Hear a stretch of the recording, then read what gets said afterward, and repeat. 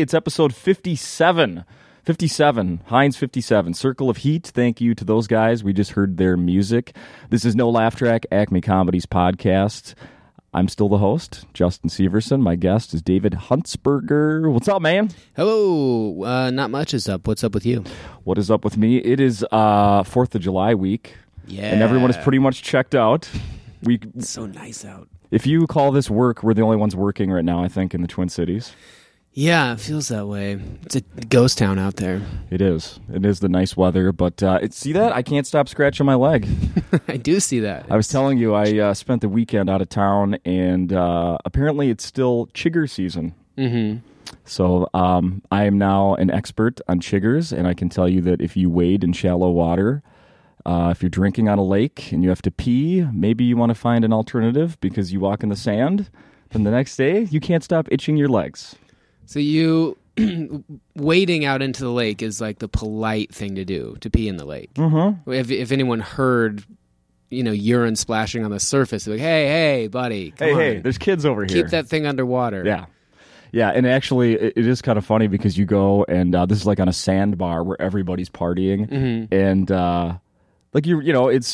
I was with a group of people, but you don't know everyone that's around. You're just kind of wading up, peeing at the same time. Hey, where are you guys from? You don't even have to shake it off underwater. It just kind of happens. So standard bathroom etiquette doesn't apply. Like no. When you with strangers in a men's room at the urinal, chatting and. I hope not. I try not to. I typically don't strike up conversation. Where are you guys from? It no doesn't seem, and I don't care for it when people do that to me.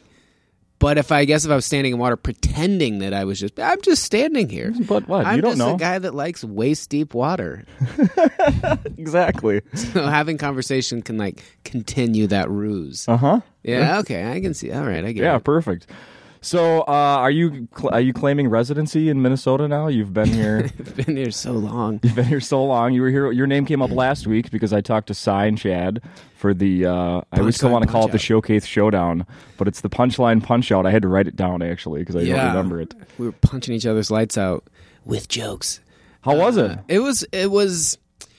What I loved about it was it was like being starting open mic again and just sitting in the back and watching your friends and kind of seeing what they had come up with. Open mic, you'd have a week usually in between every Sunday we're gonna go or here it's Monday, so you do your set and you see kind of the same people and then you might see them during the week, but for the most part you don't see them do comedy until that Monday. Right. And so it was like having an open mic every night, but people were obviously not struggling as much as a typical open mic. Everyone did fairly well. And that part was fun. The part that was not as enjoyable was just the conversations before the show and just hanging out were not tense, but they weren't as comfortable as normal because everyone's just, taxing their brain trying to remember new jokes. Yeah. So there was a little bit of tension. We finally went on Saturday during the day and just went to the park and played basketball and kind of took our minds off it. And then that made it seem more fun because a week of a bunch of comedians together, it seemed like, we'll be hanging out all day. And instead everyone was just kind of writing all day. So it had this sort of business feel to it. Yeah. But it was really fun. And it was good that I was on Chad's team and we won. So. Oh, you did? Yeah, I never heard. Yeah, we finished it out in 6. So there were 7 total shows. They did it like a playoff series. Right. And That's so, a 7. Yeah. It went 1-0 us, then it was tied, then we went up 2-1, then it was 2-2, then we went up 3-2, and then the Saturday early show we won to win it. So then the late show, we just came out. We had this trophy that we poured some booze into, and each person from our team would come out and have a drink from that. And nice. It was fun. Yeah, I feel like if they make that an annual thing, it would be really cool to sell a week-long pass so people can come every night and see it unfold. And if that happened, then maybe people would draw alliances to certain teams, and then the voting would be less random. T-shirts. But, yeah. Team Chad. Yeah. So it was really fun though, and cool to see all the comics trying such bizarre things and stuff. When Chad and Cy were here, we recorded last Wednesday, just like we are now about the same time, and they hadn't prepared at all for that night as of 2:00 last Wednesday. Yeah. So yeah, that was pretty common. But I think everyone would say that I haven't prepared, but your brain's always running through stuff. So you'd have okay, worst case scenario, I guess I'll talk about this. And then at 4 p.m., you'd maybe try to jot something down. Or usually for me, it was like 6. I would try to like write out a little bit of a set list. And then about 7, I would panic and be like, I don't remember any of the thoughts I had. And I don't know how to say them. And then luckily, like the being on stage is such a catalyst. You can just kind of riff on stuff in the moment. Or having done comedy for quite a while, you develop tools where you figure out like I can figure out a way to be funny for 5 minutes about a topic. Yeah. So people, I think, sometimes made a little bit more out of it than was really necessary. Like, oh my God, if you're writing one-liners, it would be really tough. But if you're just trying to just kind of riff and joke on a topic, I think everyone did a great job. Did anyone get caught using previous material? I heard a couple people that I was pretty certain I had heard Really? stuff before, yeah. And then there'd be some chatter backstage, but no one cared. It was like no, and typically those people didn't win when they did that, which was weird. Oh, really? So it didn't even become an issue. Oh, no kidding. Yeah. Who did you have the same competition every night? No, You they personally? rotated it one person at a time. Oh, okay. So every person, there are 5 people per team. We each played every other player on the other okay. team, and then they had it arranged where like Saturday, Cy went against Chad, so it was like the battle royale round. And then they tried to kind of arrange it a little bit more like that. So the weekend shows, it was more of like the people that have been doing it longer were doing it against one another. Yeah. Were there any words you had trouble with? You had a new one every day. New one every day. The one I liked the least was music, which seems weird because it's such a common term, but I just feel like it's been talked about so much. It's topical and it's prevalent, and I see plenty of comedy where people are talking about a current song or a genre of music or an artist. So it's been well treaded. So even though that would seemingly be like an easy topic, I found it to be not very appealing to me. I just was like, this isn't something I'm wild about. Are you musical? Into. I play a guitar poorly. So if that counts as being musical, then to some degree, yes. But I like music. I'm not someone that has very like strict tastes in it or anything. I mean, I guess if I'm being honest, I do. Like, well, I don't care for that type of music, but I'm not. I just don't listen to it. That's about as far as it goes. I don't seek people out and try to convert them away from it. Your favorite band sucks. Yeah, all that. Yeah, I don't do that. That used to be one of my favorite T-shirts. Yeah. Your favorite band sucks. So yeah, you were here. Like, my God, have you done that before? Spent 2 weeks in one town and done 2 different shows? I mean, now you're headlining. It just seems weird. When I first started hitting the road, I had a little station wagon, a Ford Escort wagon, which was just great. And I'd pack up like all my stuff in that, including my dog. It was like a yellow lab. And I took him with me. I snuck him into hotels and went kind of everywhere. And typically, it was like 3 or 4 days at a time. But I got invited to do... I was featuring at the Boise Club. There was a Funny Bone there. And they would keep the feature for 2 weeks at a time. Oh, wow. In a condo. So I basically lived there for 2 weeks, just me and my dog. And then different headliners would show up, and I'd live with them for a week, and then they'd leave. And they okay with the dog? Yeah, it wasn't the coolest move on my end to just show up with a dog. I think it was like the MySpace era, and I didn't have a MySpace, and I didn't have a Facebook, and I probably could have called the club and had them call the comedian to see if it was okay. And I just thought, like, if they're allergic to dogs, I'll just leave him in my room the whole time. Yeah. Or he's such a mellow guy. But both comedians really loved it. They were like, oh, this makes the week so much better. Because you're stuck. You're living with a stranger for like 4 or 5 days at a time. So having a dog was really nice, and 2 weeks at a time was cool. I really liked it. So being here, and I think the first time I came to Minneapolis, I opened at the State Theater for Nick Swardson on like Wednesday or Thursday. Oh, wow. And then I was at Acme the following week, so I just stayed that time too. So I've spent some like extended periods here. So you did a theater show in Minneapolis before Acme? Yeah, before I did Acme, yeah. Yeah, wow. Yeah, that was weird. It was... Did you know Swardson before that? Yeah, I'd been... he saw me on Last Comic Standing and just called me up and asked me to come do some shows for him. So we toured together quite a bit. And then I just recorded a CD here in November, and there were some people that were like at that show that were like, "Hey, I saw you at the State years ago." No shit. Yeah, which was pretty cool. So yeah, you always think like it's just so temporary. If people have a good time at a show, they don't like typically go home and keep you. Maybe they'll join like a newsletter or something like that. Right. But I've seen great rock shows or whatever. I didn't go home and like buy the patch of that band and put it on my jacket. And that must be why people wear those patches. Like, oh right, remember, I like this band. I was into Rat. Yeah, they just drift out so quickly that 4 years later you go, oh yeah, I have seen you. It is true, because like I'll even if being a veteran of coming to Acme here, I know when to, because I always have a full bladder by the time the show's done. Yeah. So I know when to leave before everybody else while still seeing the whole show. Yeah. The headliner leaves, the MC's going to... Here's a tip for everybody. Mm-hmm. When that MC comes out, go ahead and leave. Oh, yeah. Because he or she's just going to make some little announcement. Go ahead and leave, and you'll be the first one to the bathroom. That's what I do. But then you're outside first. And what I was going to say is, you do hear people leaving comedy shows, here specifically for me, and... Hey, the second guy, I liked him, but the first one, yeah, you mean with the hair? Oh, yeah, I mean, they just saw somebody do a performance for 45 minutes and don't know the name. Oh, definitely, yeah. They're not going home to buy the badge or the pin. Yeah.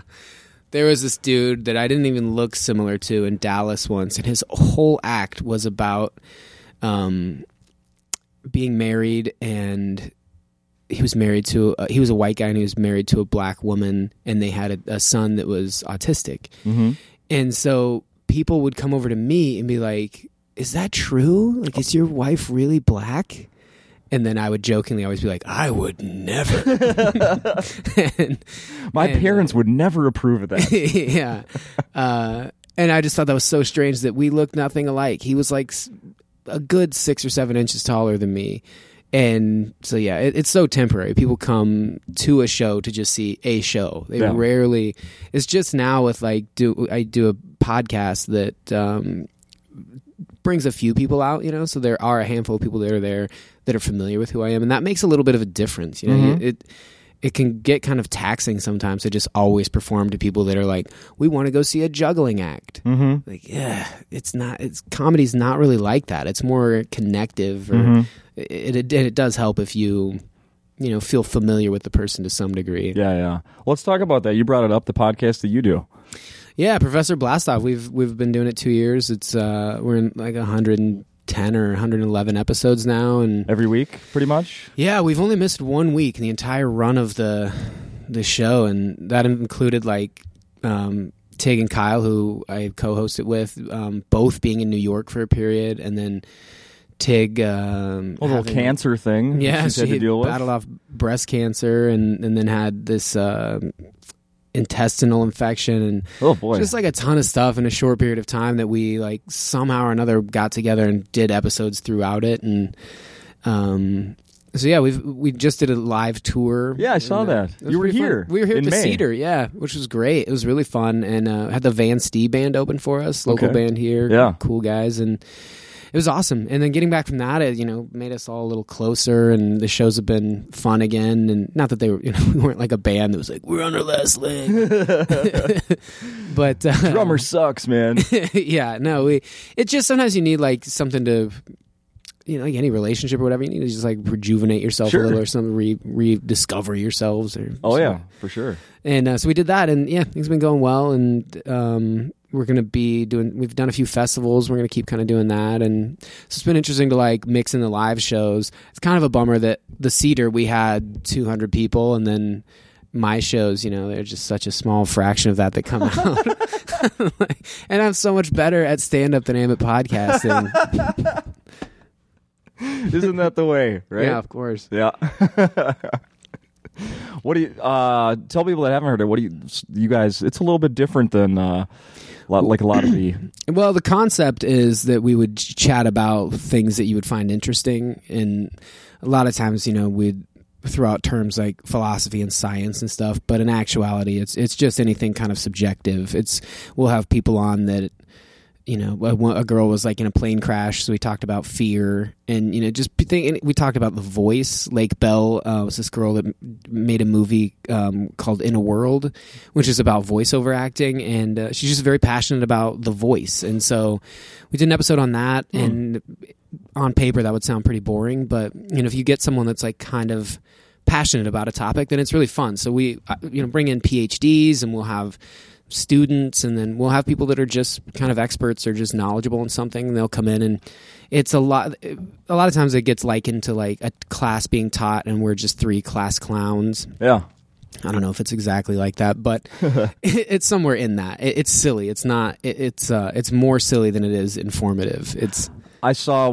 I was looking at the site. You did one recently. Somebody that didn't have fully formed limbs. Or something? Yeah, quadrilateral congenital limb deficiency. Jesus. And she was born. Yeah, she ended up losing. I mean, she was born with just not functioning legs. I don't even know if they were fully formed, but they were,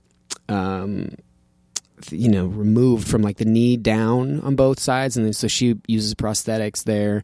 And then her right arm went down to about the elbow, and her left arm was mostly formed. She has 3 fingers, and so she's able to type and drive and any normal activity with 3 total fingers. And we were going to call the episode disabilities, because in principle that seems like you have a different ability if nothing else, but she didn't really have anything in her life that made it seem like she was disabled, which was strange. So we just called it the limb deficiency thing, because that's really the only thing that was. She wasn't an expert on disability. It was like talking to you or I. She's like, "Oh yeah, I do that." So there wasn't anything. Quit making a big deal, man. Yeah.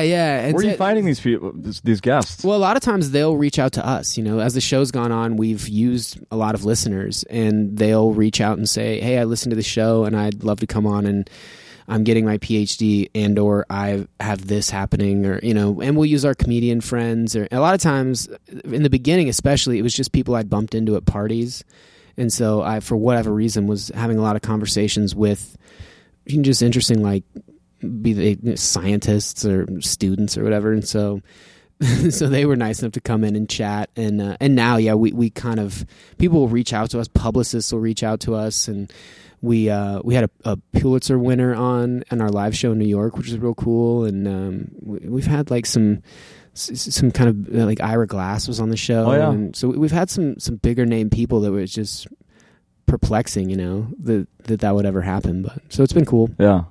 You think you'll tour with that again? I don't think we'll do it ever again in the same way. Like we were 4 of us. It was me taking Kyle and our assistant, like in this like little Kia minivan. Really? Just very indie rock style. Was anybody filming that? A little behind the scenes? A little bit, not really. He's not a very good assistant. We could have employed him a little more wisely.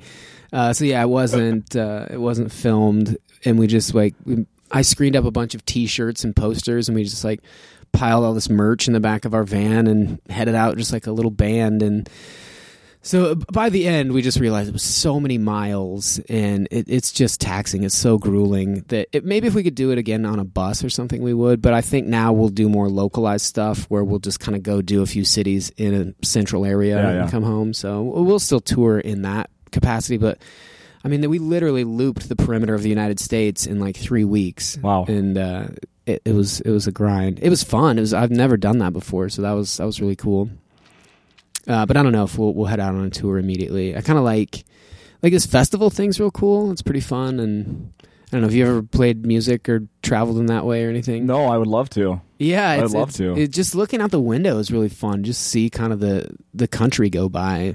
No, I haven't. Not even no, I haven't done much of that at all. The farthest I've been in a vehicle is probably from here to Detroit. Oh, really? So you got to do it. I remember being in college, and I had just read Into the Wild, and for me, that was kind of the on the road for my age at the time. Or what, I hadn't read On the Road yet, and then when I went and read On the Road Later, I was like, it just it didn't grab me. I could have done better. Yeah, like Into the Wild was that, like, for me as an 18-year-old or whatever, like that kind of formative, you have some choices in life. You can go do that. And so I drove my friends to the Grand Canyon, and we went and just kind of hung out and felt like we can do this. We have these freedoms. And I'd always wanted to, like, go across the country, or when I was doing comedy, I would do a little bit of it, but it always felt like for a purpose. Mm-hmm. And this did the same way, but it was nice having people to talk to, and it was nice, like just relaxing and being a passenger in a car. Yeah, and just kind of like looking out the window and like through Montana. It's just outrageous. If you get a chance to do that, I highly recommend it. It's so pretty. Yeah. I have 2 kids, so I can turn it into something like that. A little family vacation. Get the family truckster out, and that's right. Off you go. That's right. I need one. Yeah. Well, how much do you think you could get the family truckster for these days? Their collector items are probably about $50,000. I'll bet, yeah. Yeah, I think in the movie pays like $5,000, I want to say, maybe. I don't really remember. Was the price in the window? I don't remember. I think so. I want to say $1,700 jumps out to me. You're going to get a lot of angry emails after this. I don't remember what they paid. You know what's weird? Do you watch Breaking Bad? Oh, of course, yeah.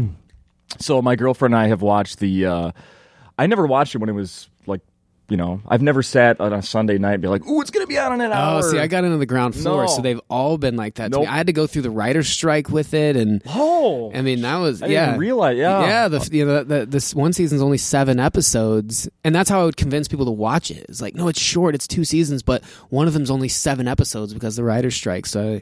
I didn't even realize that. Yeah. Oh, yeah. God, that has been brutal. a long time. So we just have been catching up, like on Netflix or on demand or whatever, and now they just put season 5 on Netflix, and I hadn't seen it. My girlfriend and I hadn't seen it yet, so we just started catching up now the other night for when the final seasons. It starts in August. Yeah, you got your work cut out. I know. You've got a month to. Yeah, no, we'll get through it. We'll get through it. It's pretty easy to do. And God, it's such a good show. But so we were just watching the episode 1 of season 5 just the other night, and Walt is in front of a gas station, and it has the price of gas, and it's actually more expensive than it is right now. When does that ever happen? I think that's so smart, and I don't think shows or movies should ever put the price of gas if you want to keep it. If you're trying to say something in sort of like a philosophical sense or a metaphoric sense, if you want it to be kind of timeless, gas prices are just the silliest. You look up and be like, oh, this movie must be old. Gas is like 99 cents. And I always notice. Yeah. Yeah. And we're in a place right now where it seems really high to us, but imagine in 5 more years or 20 more years. Yeah. Like, oh my God, that episode of Breaking Bad, it was only like $4. Yeah. I hate it. Or it'll be like, oh my God, they're using gasoline. How archaic. Yeah, these dinosaurs. Is this prehistoric, Dad? What is this show? Yeah, it's like when you see people using landline telephones. Mm-hmm. Like, how in the... Every show seems like, well, they could have solved this. They just need a cell phone. Why is this even a problem? Right. I can't wait to have that conversation with my kids, like, because I don't have it. My girlfriend's got an iPad that I can't pull them off of. Or at least my 7-year-old, she's addicted. It's a problem. Mm-hmm. And, but I can't wait to have the conversation, try to explain to them, like when I was in high school, I wanted to have privacy to try to talk to a girl on the phone. Yeah. Of course, there was no cell phones back then. We didn't even have cordless phones. Right. So they were the corded ones, and there were only 2 in the house. One was on the main floor. Yeah. So there was no privacy. The cord wasn't long enough to, like, reach into my room. I would have to go up into my parents' bedroom. And, like, it's still like, I think my mom's got to go to bed. I got to go. Like, no. Yeah. No kids have that problem anymore. Now they're, messaging from their friggin'. Yep. Yeah, definitely. Here's a picture of my boobs. Send. Yeah. I feel like that's how the same thing happened again to, I think we're probably in the same age range where, like, that happened with the house phone that, especially if there were 2 lines and your parents would pick up. Oh, yeah. And then you go, no, Mom, I'm on the phone. Oh, yeah, and be just so embarrassed. And then that same feeling, I think, appeared when, like, Facebook came around. I heard so many people complaining, like, now my mom's on Facebook. Right. And the same feeling of, like, get off, Mom. I'm hanging out with my friends, Mom. Totally. I'm on Facebook. I have, and I don't even really, like, I'm at the age, I don't they're not hiding anything from my parents anymore. Certainly, they know the worst. At least I think they do. Yeah. But still, I haven't friended my mom and vice Oh, versa. really? Or even my sister. No, I love them both dearly. Let's keep that separate. We'll keep that completely. I got a few cousins. Yeah. No close relatives. They finally caved me into joining it about a year or two ago, and I don't interact on it. I hate it. I just use it like if this is where everyone's going to hang out, and this is the only way I can get you to come to a show. I would come into town and hear people like right after I left, you were here?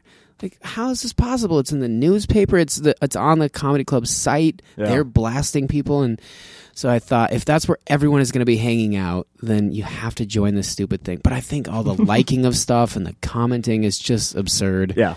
Especially when it turns into an argument between two meatheads. Yeah. Or my favorite is when I've seen guys, what was it?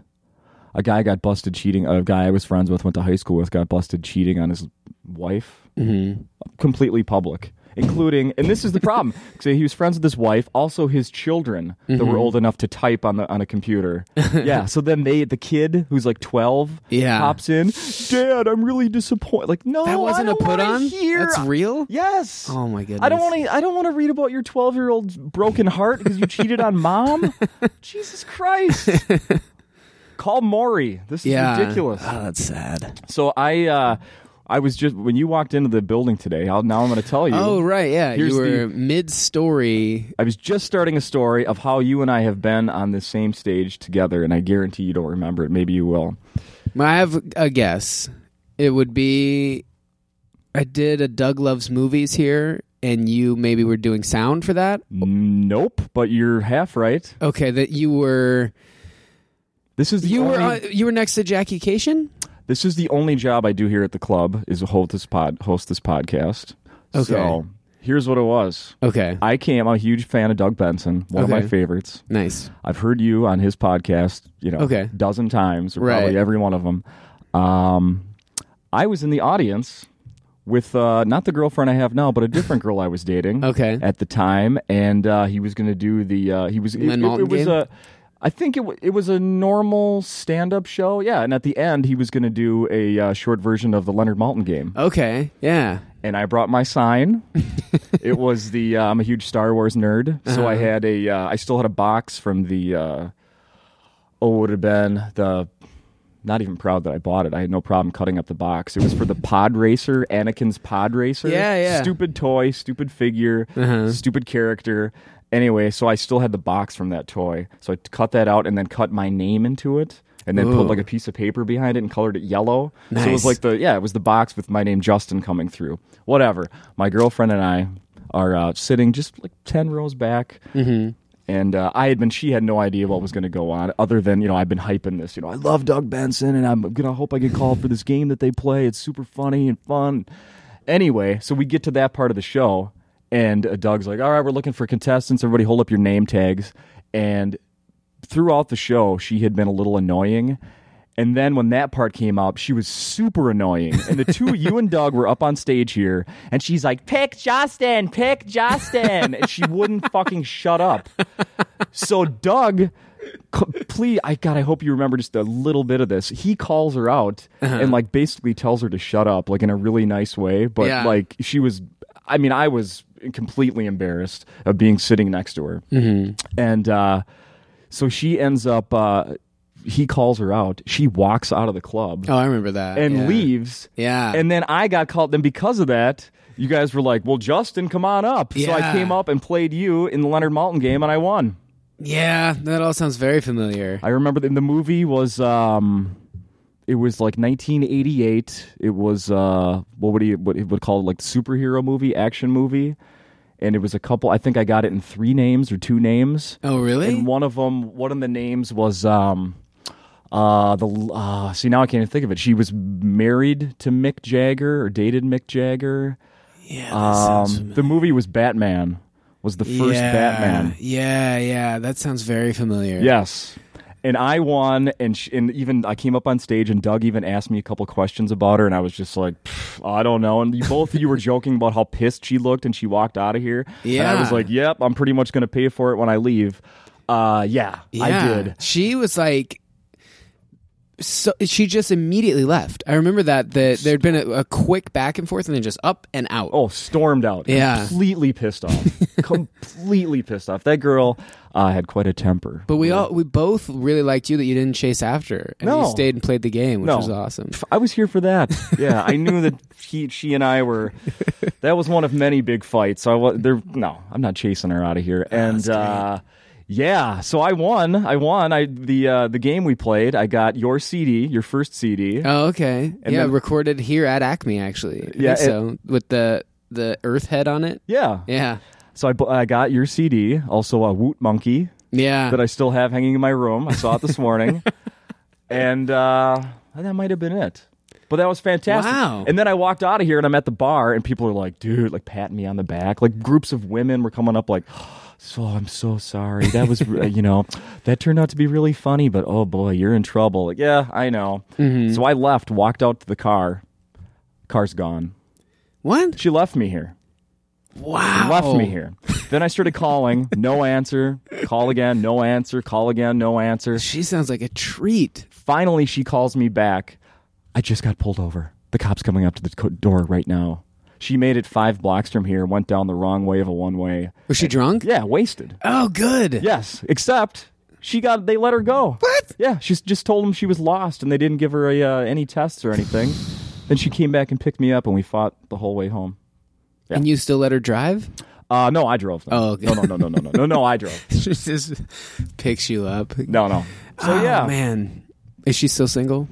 I have no idea. She sounds like a catch. I have no idea. I would assume so, but I really don't know. I really don't Wow. know. How'd you end up with someone so volatile? I'll tell you that after the podcast. Oh, okay. All right, sure.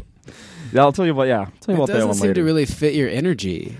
It didn't. That's funny that you say that because it absolutely didn't. And that's what I used to tell people. Like, I'm a carefree, like really laid back person. And this is a lot of negativity and volatility. And that's not me. So, no, that one didn't work out. It's probably better. But that's fine. Did your kids like her? They never met. Oh, good. No. That's good. As opposed to the girlfriend I have now, Ashley, who is awesome and my kids love, and vice versa. Yeah. Have you had her to a Doug Benson show yet? No, but I'm hoping to. Yeah, that'll be the real test. Yeah, that's true. What if that's just the catalyst? That's true. I have brought her to other shows here. That date that made an ass of herself at the Doug Benson show, that actually wasn't the first time that happened here. So I should have learned my lesson. Wow. We came and saw the Sklar brothers once. Mm-hmm. And, like when comedians are up on stage here, sometimes you ask questions that are rhetorical. You don't really want an answer from the audience. You're just saying, hey, remember that blah, blah, blah, whatever? Yes, I remember it. What about it? Yeah. She was that person? She would say that, and then she'd go, oh, my God, that's so funny. Oh, that's so good. Oh, have you read that? Oh, I read that. Justin, did you read that book? I'm like, shut the fuck up. Like, they're not really, just no. They're not really asking you. Just follow along. Yeah. I had to go apologize to those guys after that show, too. Like, she's... Was she really good looking? Not bad. Not bad. Sometimes I feel like people like that just never get any social cues or rules. They just feel like, everything's always gone my way. That's true. No, not that hot. Not hot enough to get away with anything. Okay. No. Okay. No. not that. Excuse me. Oh. When I saw your name on that you were going to be headlining here, I was so excited. I was like, I cannot wait to share that story with someone that's actually going to, that was connected to it. Yeah, I totally remember that. I remember those shows were really fun. Those were like Tuesday, Wednesday, Thursday shows. Those were great. And then I headlined the weekend after that, and there was like this couple that was asleep on each other, like right in the front. And I was like, "Are you guys okay?" And the guy just pulled down his sunglasses, like, "It's your show, man. We're good." Oh, stuff like that. It was so much different. So, want us to turn the volume down? Yeah, something like that. It was very un-Minneapolis. I didn't like the crowds much, but I really liked the Tuesday through Thursday, even with all that weird stuff that happened. Because, she was really like the only unenjoyable part of that, that little run. Are you still touring with Doug at all? I haven't in a while. We used to probably do maybe 4 or 5 a year, not a crazy amount, but he has Graham all the time, and so He hasn't really needed it's more so like when Graham has his own shows or something, he'll reach out and get somebody else. But I haven't done much. I do a lot of stuff in LA with him still. He'll do like the movie interruptions, which are pretty fun. Just sit in a theater and make fun of movies. But yeah, I haven't gone on the road with him in a while. How many people, like I listen to a lot of these podcasts. That's how, kind of how this started, is I was a huge podcast and comedy nerd, and management here picked up on that because I work at a local radio station, and then it was like, hey, we need a host for this podcast we want to do. And, oh, cool. so I'm always curious. I've never even been to California at all. But I'm always curious, like it just, like it seems like at this UCB theater, like there's, how many people show up that place on a Tuesday night or Wednesday night? It always seems like there's something going on. I haven't been in a while, but it used to be, if the Comedy Death Ray, which became Comedy Bang Bang, was very popular as a live like stand-up show. And so Doug initially started doing his show, I believe at 7, and then that show would start at 8. And if you got there early for Doug's show, you could stay for the Death Ray show or the Bang Bang show. Save your good seat. Yeah. So it was 75 people, I think, fills that place up. Like sitting on the stage fills it up. It's wow. a small venue. It's I'm not doing a very good job for a podcast, but this width here from these beams over, maybe a little bit wider than that, and the stage is about this big. So the room itself is 50 feet across and maybe only 25 feet deep or something, and it kind of goes up with stadium seats. So you can, in seats, comfortably have probably 60 people, and then they'll sit people just cross-legged on the stage. I always picture something bigger, so it's funny you say this. Oh, really? Yeah. No, it's a great little... I feel like that's why it always feels so alive in there, because it is, there's this kinetic energy. People are all just packed together, and so it feels very intimate, and the ceiling's pretty low, and...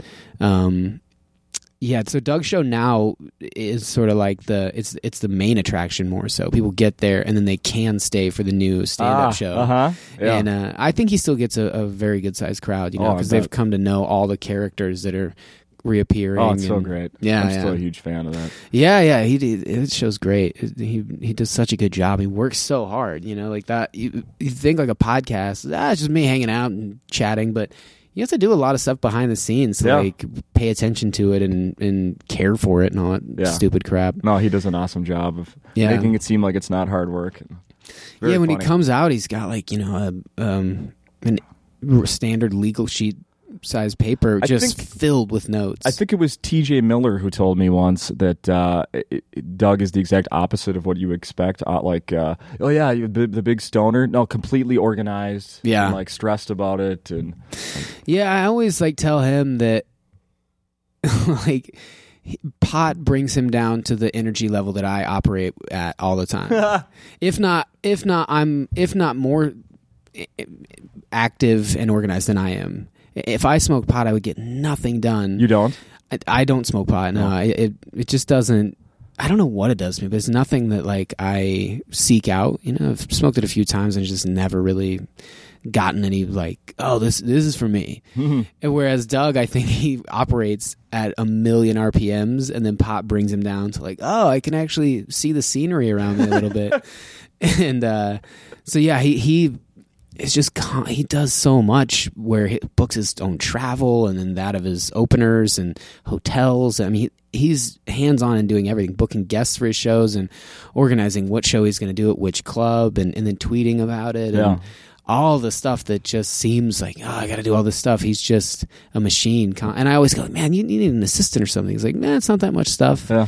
He's just really well organized, and it genuinely likes doing it, so it doesn't really seem like work. Yeah, that's the best part. Yeah, it's impressive. He's really good at it. I need to know more about you because civil engineering degree. Yeah. Right? Mm-hmm. What were you going to do with that? I did high school rodeo in high school, and I had to go get my grades notarized every week. You did what? So I was a team roper.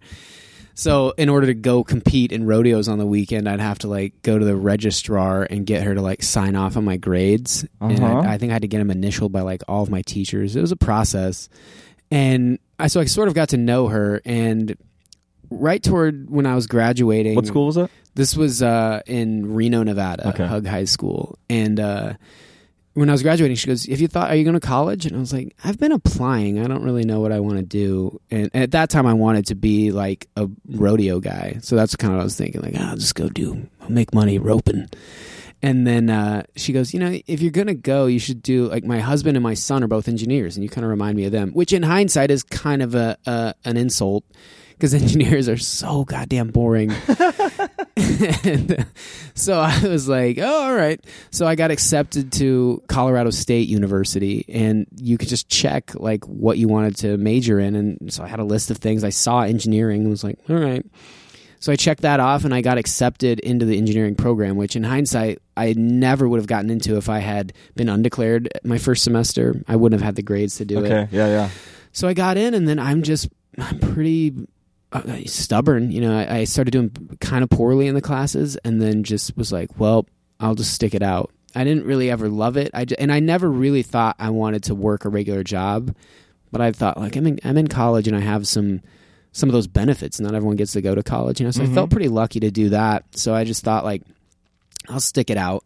And I kind of romanticized like people that just duck out, just leave college and go, I'm moving to Los Angeles to whatever. I would think of that, and then I'd also think, like, it's a long life. Like, you can let a year go by and finish school. And so I did that just to feel like, the money that had gone into it was worthwhile, and so then when I was done, I did an internship when after my junior year, where it was awesome. I went and like did soil samples, and I had this lab that was just mine. I had this whole soils research lab where I was like crushing things and doing analysis of the results of that, and a lot of just little simple lab tests on soil.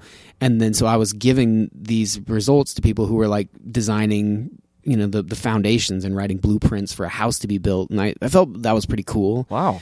But that was an internship. So toward the end of it, I was just designing blueprints, and that was just mind-numbingly boring. Yeah, and I was like, so if I work here, what would I do? And they're like, well, you'd spend 2 years doing that, just doing blueprints. And I was like, fuck that.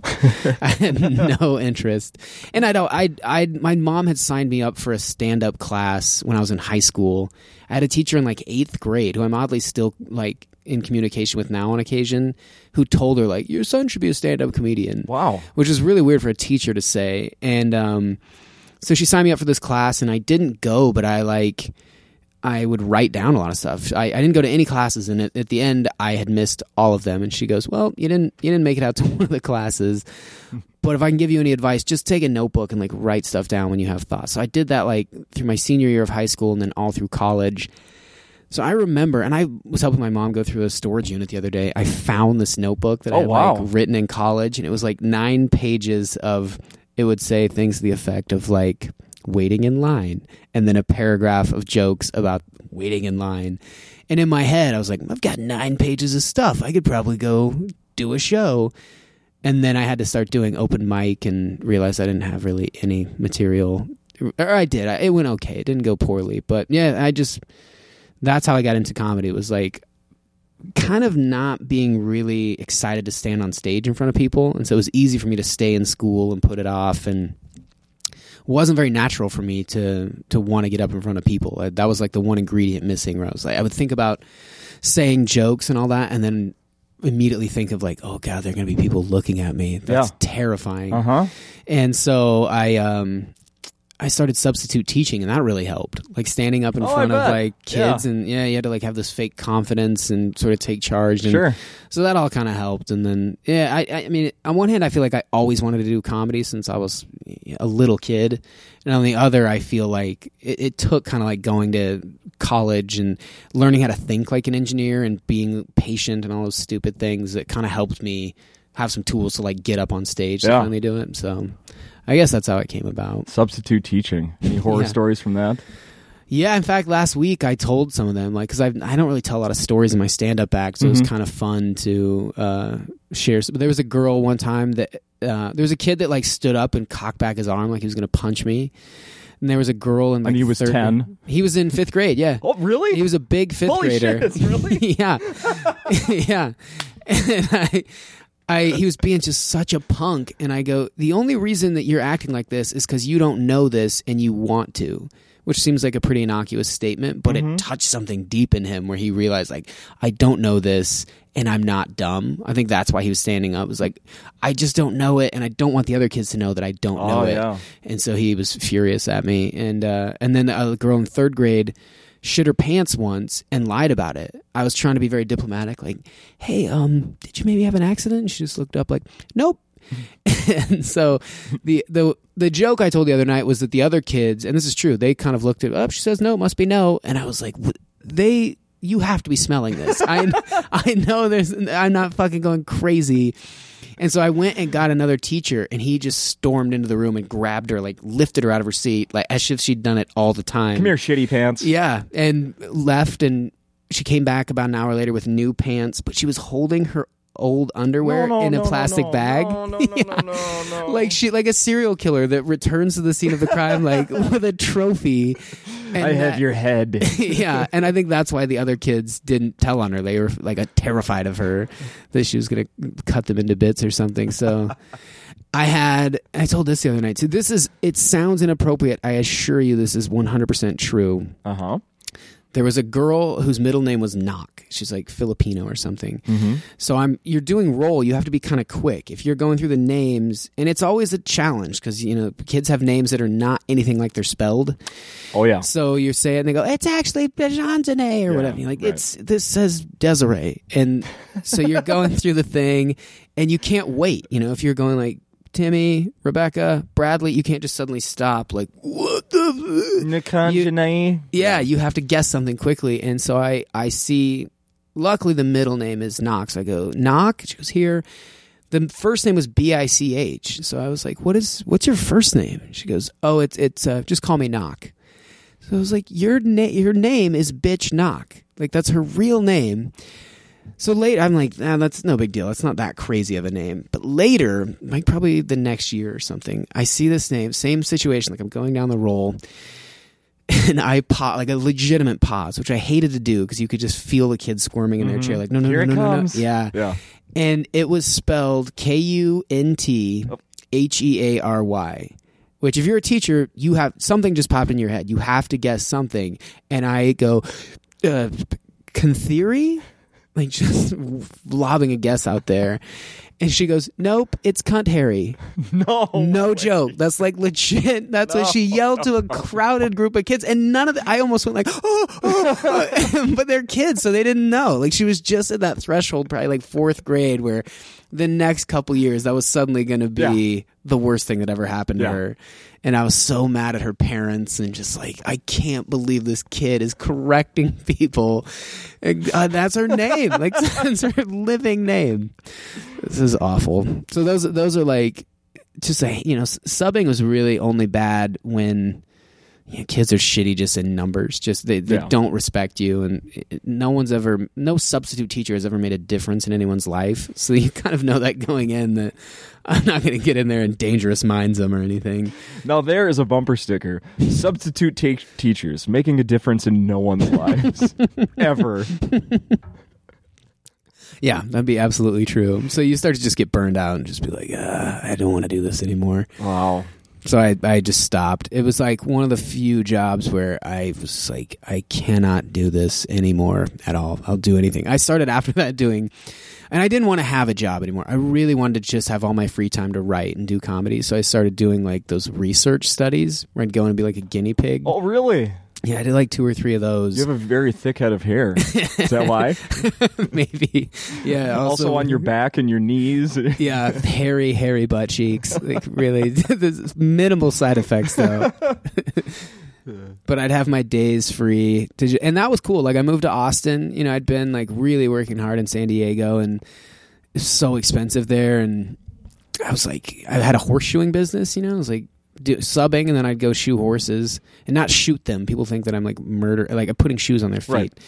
And I was reaching a point where like I was gonna maybe buy a new truck and move into a bigger place, and I was like, and then what? And then just keep doing that? Or are you really gonna like give stand-up an effort. So I backtracked from there and like sold all my stuff and gave a bunch of stuff away and really downsized to where I like owned all my things and moved to Austin where my rent was like $400 a month. And so I didn't have a lot to do other than try to write material. And then I would just sit there all day with a blank notepad. Like, I don't have any fucking thoughts. I don't have any ideas. You gotta do something. Yeah. So I'd watch a lot of Magnum PI and kind of like force myself to write that way. But it really helped. I think that really like changed how I thought and like, you know, viewed writing or doing stand up or whatever. So it was, I think, you know, it's hard to say, like, when you look back at your life, like, how many things led up to where you are. Would you always have ended up kind of where you are? Oh, yeah. But I think there's always, like, those stepping stones or whatever, like, kind of makes sense. Like, I would have made a similar mistake just with someone else. Yeah. Oh, wait. Yeah, yeah. I know, yeah. It's weird to, like... Again, in the movie Into the Wild, where he like looks in and sees kind of a version of himself like at a dinner party, and he's, you know, and then instead he's out there with like this shabby backpack, he's all filthy, and I think those two worlds are not that far off in anyone's life. Like, you're always pretty close to being any of them. So, do you want to do anything besides like stand up right now? I mean, are you? Yeah, I would love to. Like outgrow stand-up someday. Really? I don't... there's something built into the fraternity of stand-up comedy that is like the true ones do it until they die. You just do it forever. But I think a lot of times stand-up comes from kind of a fractured person or kind of like things aren't syncing up. I feel the same way about literature. Like most people, when they write, as they get older, it just thins out. The passion is gone. The confusion is gone. And I think that's similar in stand-up. You know, like there's just...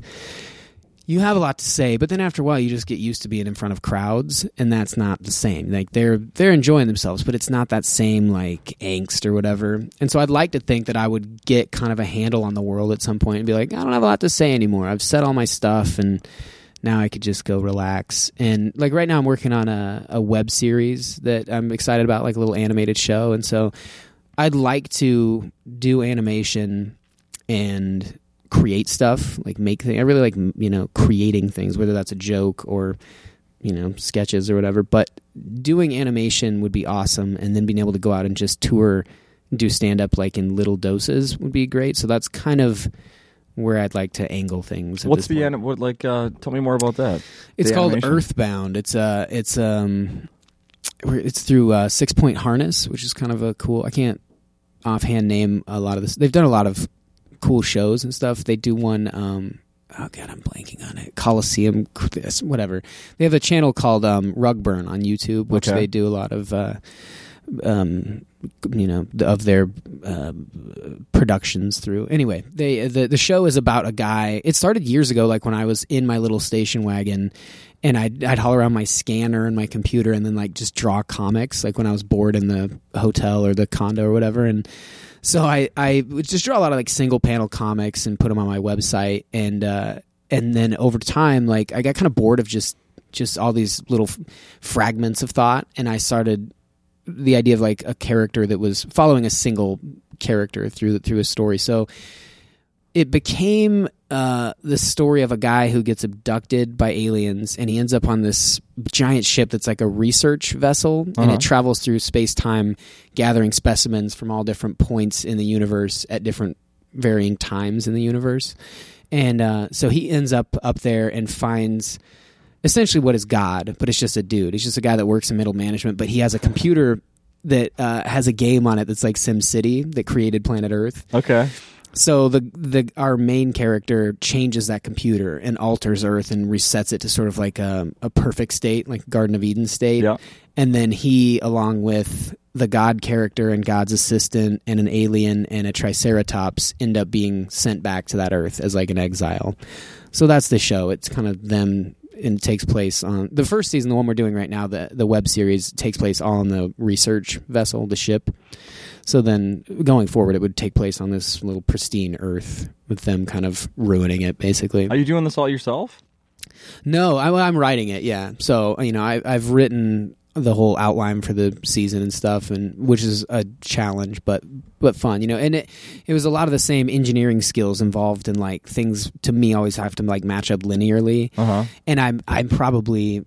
I don't know how well I fit into comedy these days because it is so fragmented and disjointed and silly, which I love. You know, I love like the Mighty Boosh, and I love things that are just purely imagination. But I also like them to be tied into kind of a like a seminal reality or something like that. And so it's been tough the engineering, like the left side, trying to organize these stories when they want to just, you know, you want to keep them as silly as possible. Yeah. Wow. So it's been fun though. Yeah, it's cool. Like to just write this story and kind of create this little world. And you know, I wrote the comic book I initially drew was like 24 individual panels that each panel moved the story forward a little bit. So that's what this whole like 10 episodes we're going to do is going to be, is just from those panels. So that story is easy. Going forward, it's going to be a little bit more difficult to create them, you know, but same process. When you run out of ideas, just add a baby.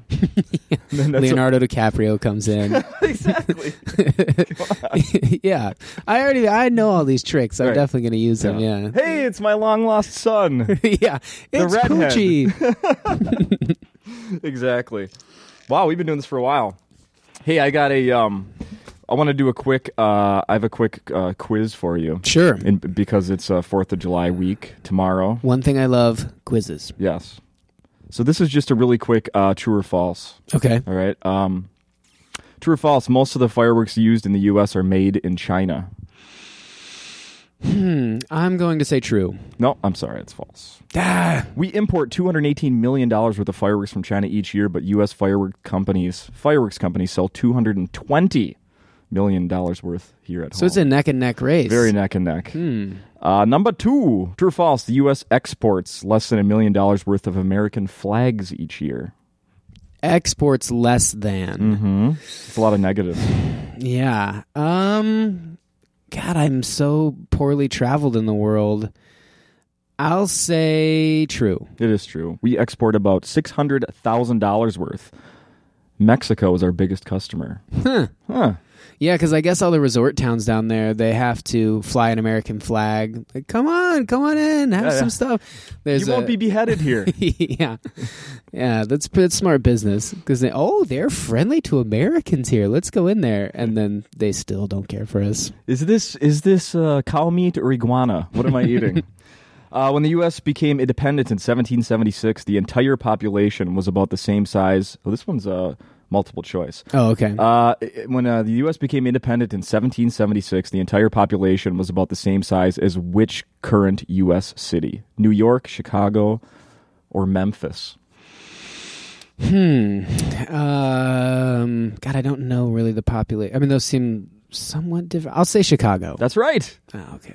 2.5 million Americans when the Declaration of Independence was signed, roughly the same size as Chicago is now. What's the population of Memphis? It does Significantly not say lower? that. Oh, okay. It seems like Memphis and Chicago wouldn't be that different. I was guessing Memphis is probably still pretty close to like 1 million. I know Chicago's like the 5th biggest city or 3rd biggest. I would guess 3rd. Yeah, I could be wrong. How many sparklers, you know what sparklers are? Yeah. Yeah. How many sparklers would you need to get the same amount of heat as a blowtorch? 3, 25, or 500,000? 500,000. 3. What? Sparklers burn at about 2,000 degrees, and 3 of them would be as powerful as a torch. But you can touch a sparkler, can't you? Have you put 3 of them together? Weird. Yeah. I thought the reason they could sell them was because they were innocuous. Like they just look like it's fire, but it's really in actuality like a harmless phosphorescence. A scientist gave me these. I'm sorry, we can't argue with that. Damn it, I was as far off as you could be. Congress passed a law allowing fireworks to celebrate July 4th in what year? 1777, 1865, or 1941? Passed a law saying you can use fireworks? They passed a law allowing fireworks to celebrate the 4th of July. Let's see here. It would have been a big deal because of fires, but would they have gotten around to it and cared about it? I'm going to say 1965. You mean, how about 1777, 1865, or 1941? Oh, 1941. No. Fireworks were first authorized as part of the Independence Day celebration in 1777. It was made a national holiday in 1941. Okay. All right, we got one more here. The rockets from large fireworks show only... Well, wait. Let me start over here. The rockets from large fireworks shows only reach a top speed of about 40 miles per hour when they're launched. Okay. You follow that one. True or false?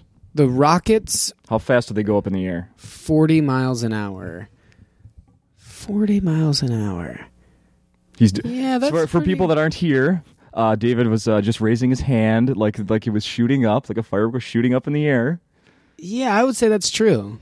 That seems like enough speed to get... Because you don't want it to go too fast that we get too high. And fireworks seem to go off fairly low.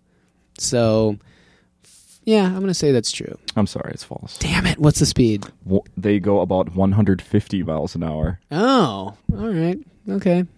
So you were telling me what you might go do tomorrow for the 4th of July, so you can bore everyone with these... I'm going to go... Maybe make a drinking game out of it. Do you drink? I don't play any drinking game. I'm not very good at drinking. I used to really enjoy it a lot, and now I constantly have these things where I have like an amount of booze where I feel pretty comfortable, and I'm way drunker than I planned on being. So I'm just terrible at it now. So I'll probably have a couple beers. I'll be with my girlfriend's family, so I don't think they want to see me streaking around getting all nuts anyway. I suppose not. And I'll dazzle them with all my newfound fireworks knowledge, 150 miles an hour. Blowtorch sparklers. Yeah, blowtorch sparklers. Okay. All right, we got to wrap it up. Where can people find you on Twitter? It's at Huntsberger Junk. Huntsberger Junk. Yeah, not possessive. It's not my genitals, but just as if the junk I would... I know. I feel compelled to say that because people always make that joke, right. Especially Doug Benson more than anybody else. So your balls tweet, right? Perfect. And Professor Blastoff, how do people find that? Yep, ProfessorBlastoff.com. It's also at earwolf.com. You can find it on iTunes where it's free. I have a new CD that's out called Explosion Land. Oh, yes. We almost forgot to mention that. Sorry. Yeah, that's on iTunes. I recorded it here at the Jungle Theater in Minneapolis. And the one you mentioned, Humanitis, was recorded here at Acme. They're both through Stand Up Records, which is right here in Minneapolis. Minnesota-based as well. Yeah, so it's very Minnesota-friendly. So support Minneapolis-based companies. And, Earthbound you can see on... it's 6 Point Harness channel. It's called Rugburn on YouTube. And the comics, if you want to see those, are on davidhuntsberger.com. Sweet. David, Thank you. Thanks, Justin. Happy 4th. Appreciate it. Yeah, you too. Hope those chiggers go away and are nicer to you. And happy peeing.